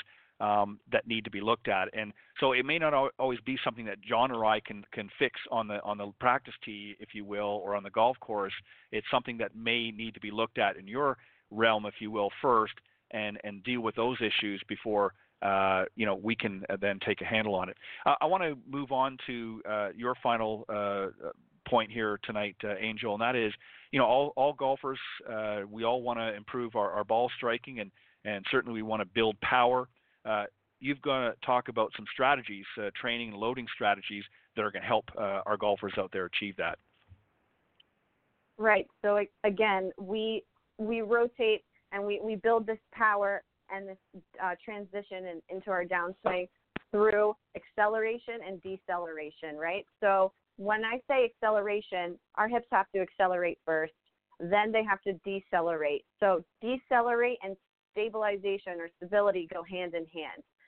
So in order for us to promote that kind of stability, a lot of our nervous system has to kick in for this, and we have to load in a certain muscle length. Our muscles have to be, again, lengthened or on stretch to create that stabilization, that control, that deceleration power. So in order to get that speed and that power, you have to have the stability in the joint that's leading for the next one to go and to create that power. It's a transfer of energy through the body. So my hips have to decelerate so my upper body, my torso can start to accelerate, right? So think about acceleration as a shortening of a muscle. So when I go to do a bicep curl, right, my bicep bulge up, I have a weight in my hand, my bicep bulges up and I'm working it. So that's concentric. That's when your muscle shortens, and that's an acceleration type of strength or power type of building. Then the deceleration is as I come out of that bicep curl, my bicep starts to lengthen or become stretched, and I still have a load, an external force or resistance in my hand through the weight. So I really have to control my arm lowering back down, because if I don't have that control, what's going to happen? My arm's just going to fall, right? Gravity is going to take over, and my arm's just going to rip out of the socket. So basically same thing. And I want to point out that you say, on the field, you can identify things, fix some things with drills, but sometimes there's some things that you just can't. Again, that's nervous system. We have to train repetitively over and over. Practice makes perfect. That's where that term comes from, because our brain needs to build up these neuroplastic receptors, it's neuroplasticity, so that it now becomes a second nature type thing, and our body just kicks into motion, kicks into gear. So you have to be able to identify, again, where is the body not getting this control or this concentric or eccentric type contraction for us to execute the downswing and the transition appropriately. So a lot of times the hamstrings, right, and the muscles around our shoulder blades are the ones that are really, really important for creating this deceleration and the stabilization in the downswing. So you really want to look there if your sequencing is off, you're not able to kind of stop and go with the kinematic sequencing correctly, then you want to look at those places for their eccentric control.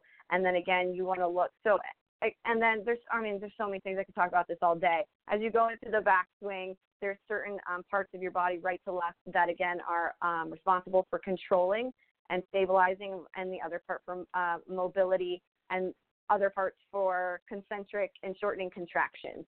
So it's very confusing, and you have to know where in the range it's happening, where in the swing it's happening, and what muscles to look at and to identify, okay, this is the problem. They're not getting any control from this muscle, and that's what's causing them to slide, to sway, to slide, whatever the case may be, and execute these swing faults because of that said muscle is doing or not doing that said thing that needs to be done at that said point in time. Again, timing and sequencing are huge.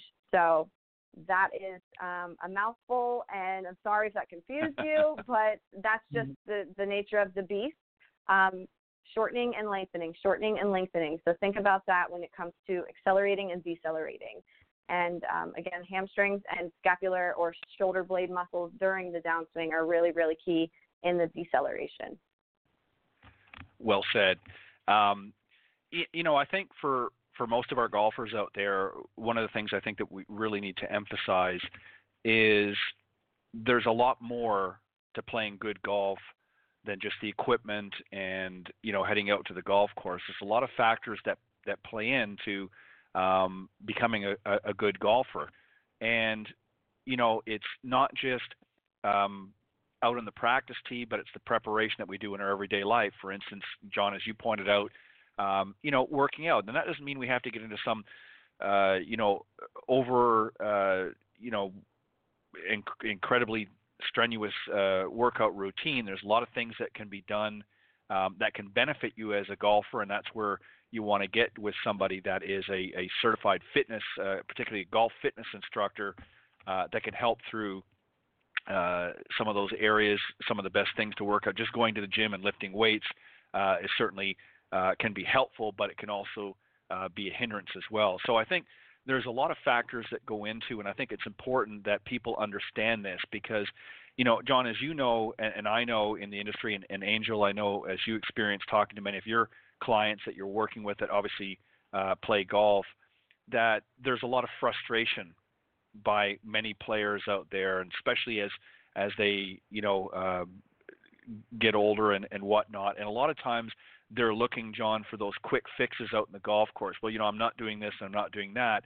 When in actual fact, as you suggested earlier, going to see somebody like Angel, who specializes in physical therapy and wellness, can maybe address some of the real issues that they may be faced with. So I think it's important. And Angel, I just want you very quickly, if you wouldn't mind, as we get closer to our end time here, is to talk about the importance of screening and what people should be doing, particularly throughout the year, but most importantly when they're getting ready, if they've been, as some golfers do in the winter months here up north, kind of hibernate and don't get out there.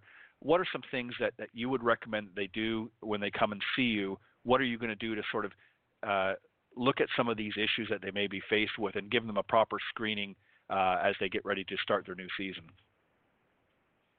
Yeah, so it's so important to be screened for your sport. So in this case, we're talking golf. A golf-specific functional movement screen is essentially what you're going to be taken through if you go to somebody that knows the appropriate movement to identify and assess. So that's what I do. I take my patients through a multi-level screening from balance, mobility, stability, strength, power, all the physical pillars or components that you need in the golf swing. So if I'm starting out and I see somebody, we're going to assess hip mobility, we're going to assess thoracic mobility. If I see somebody is lacking that, again, I have to dive in deep and find out why. okay, I've identified it, but why is that happening? Is it a mobility problem, a stability problem, a nervous system kind of like balance or visual problem? Do they not have the right proprioception, so their balance and weight shift is now off because of the surface change that they're on with the grass and the turf? All those things come into play, and you have to be skilled and highly skilled and trained to identify these things, because not just one person or one population has the same type of issues. Every single person is different. They may present similar, but they're very different. So if I have an amateur golfer coming to me and they're saying, I'm just, slicing the ball, that's going to key me into he's going over the top. Why is he going over the top? And then we're going to get into that. If I don't find anything that correlates to what he's saying he's doing, then we have to go even deeper. But if you listen to your patients, they will tell you what's wrong with them most times. They will give you a full history, and they will tell you the exact problem, and then that makes your life easier. It's always the case. I mean, not always. I take that back, but most times, commonly the case. So, guys, get out there, find a person who specializes in golf rehab, fitness, performance, and go get assessed. I know that money and finance is an issue, and it's a burden and an objection for everybody, and I get that. I understand that, but so is when your body hurts and you miss work and you can't play anymore, and all these things start to just snowball into a disaster. So prevent it before it gets to be a problem. And not only that, you're going to play better, faster, stronger, more efficient, and you're going to prevent your injuries from happening, because it's going to happen. Like I've said many times on the show, it's not if it happens, it's when it happens. So right. Please do yourself a favor and stay away from the injury, the pain, all this struggle that you can totally prevent just by getting screened. Well said. And, John, just just to sort of quickly wrap up, it's important, I think, to do that for a number of reasons. Obviously, to isolate any potential issues in the body that could be preventing somebody from playing their best golf. But we also, as coaches and instructors, we kind of do our own screening to assess an individual's mobility and what their area is that they struggle with most. And even though we don't have the same expertise as, say, somebody in Angelica's field, we can help identify by doing our own screenings, if you will, out on the golf course or out in the practice tee, to isolate whether this is an actual fundamental problem that they're having in their golf game, whether it be a poor grip or so forth, or whether there are maybe more physical issues. And obviously, if we identify that, hey, we believe there's some physical issues here, then that's when we want to direct them to someone like Angelica, correct? That is correct. Like I've said many times, I'm not a doctor, but I play one on Facebook, so I don't have the all the expertise that Angel has when it comes to the human body. But I do, for me as an instructor, I can look and I can see a golf swing, but one of the things that really tells me a lot is when they finish hitting their shot is, can they hold their finish? Can they hold their balance? And there's some tests that I'll do with them that I learned from some TPI stuff with balance that I'll do with them.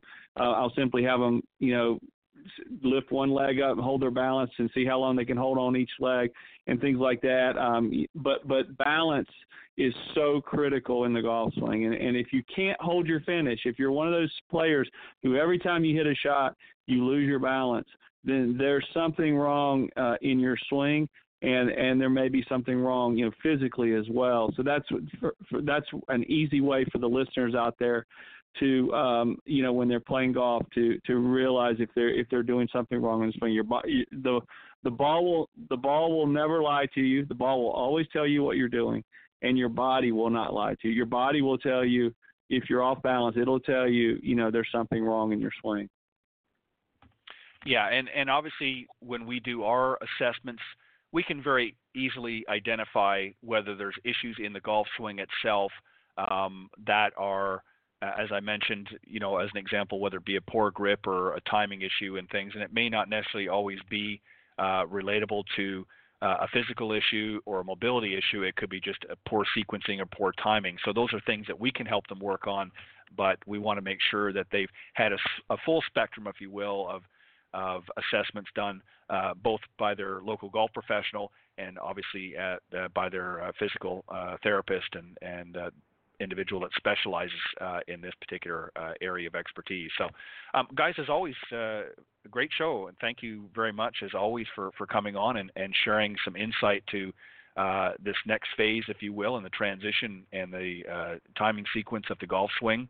And we're going to actually, for the listeners, if you've missed the previous two, if you go back in the archives, if you go to blogtalkradio.com /Golf Talk Live, if you go back last month and the previous month, you can go back and listen to the earlier episodes that both John and Angel have come through. We talked about, as I mentioned earlier, we talked about the setup and obviously the backswing.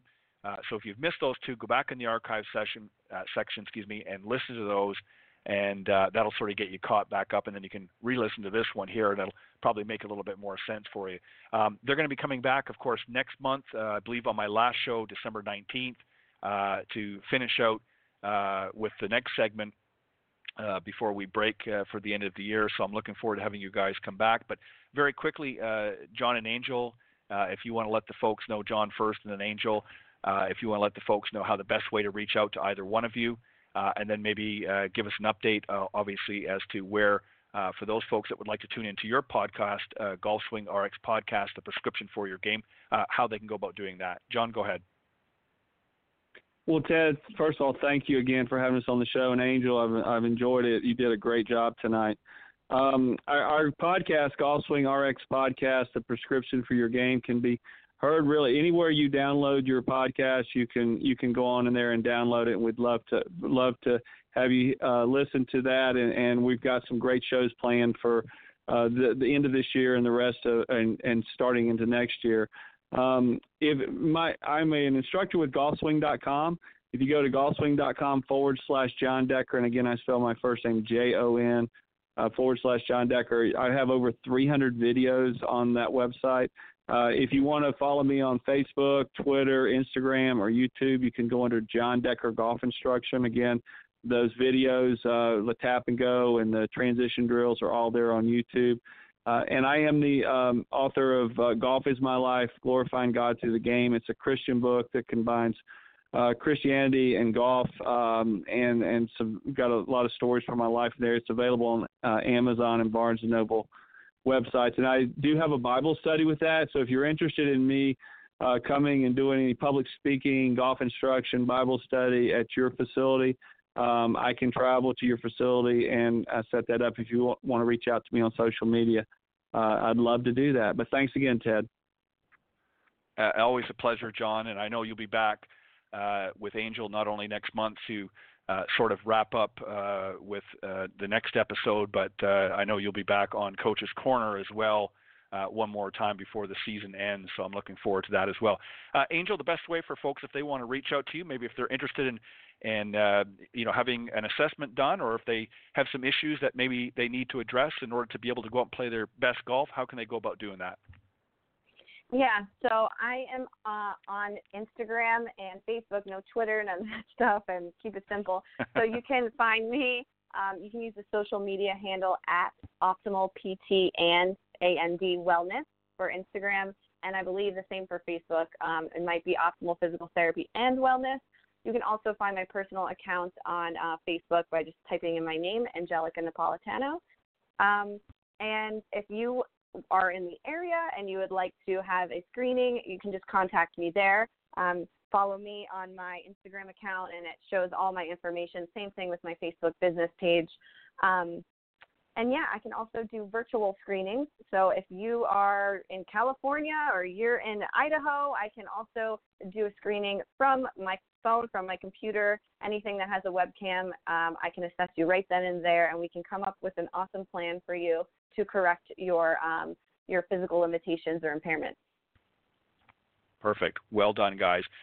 Once again, thank you, John and Angel, for joining me here on Golf Talk Live and sharing some valuable information with my audience. I want to wish you both a very happy Thanksgiving. I hope you have an enjoyable time with your family and friends over this special holiday coming up next week.